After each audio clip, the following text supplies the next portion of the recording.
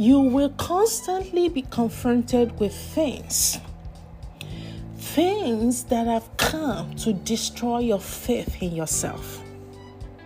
The things that have come to destroy your faith in God.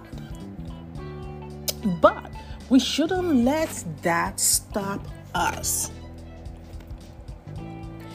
There are many times in life when about all we can do is to hold on to the end of the divine guide until we have run through the troop, until we have run through the stormy zone. Right?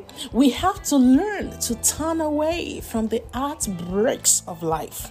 Yeah, things are gonna come that will break your heart. But does that mean you give up? No. We have to learn to turn away from the heartbreak, from the pain, and face towards the mark, and face towards the light.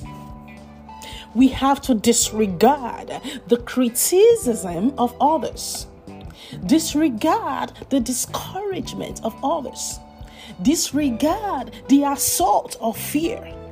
Disregard the assault of doubt. And press on to your goal. Today, press on to your goal. Tomorrow, press on to your goal. Every day, press on to your goal. You might have to run, press on to your goal. Sometimes you might have to crawl, but press on to your goal. Sometimes you might have to drag yourself, but press on to your goal. Press on to your goal.